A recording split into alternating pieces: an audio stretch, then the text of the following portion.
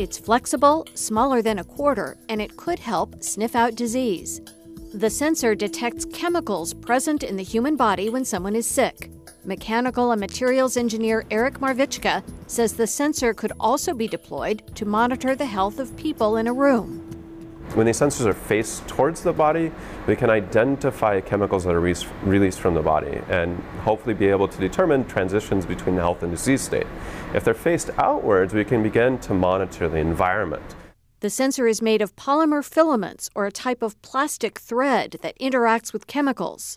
Data is collected and transmitted to a smartphone where it can be processed to aid in disease diagnosis. Computer science sophomore Bridget Peterkin works on development of the smartphone app. It's so exciting to get to apply my education on something that could potentially save lives. The sensor is being tested on 2 groups of patients at the University of Nebraska Medical Center. We're deploying these sensors in patients that have suspected COVID-19 and confirmed positive COVID-19 through PCR testing. So this is an initial pilot study to allow us to understand if this technology can be used to discriminate between these 2 patient populations.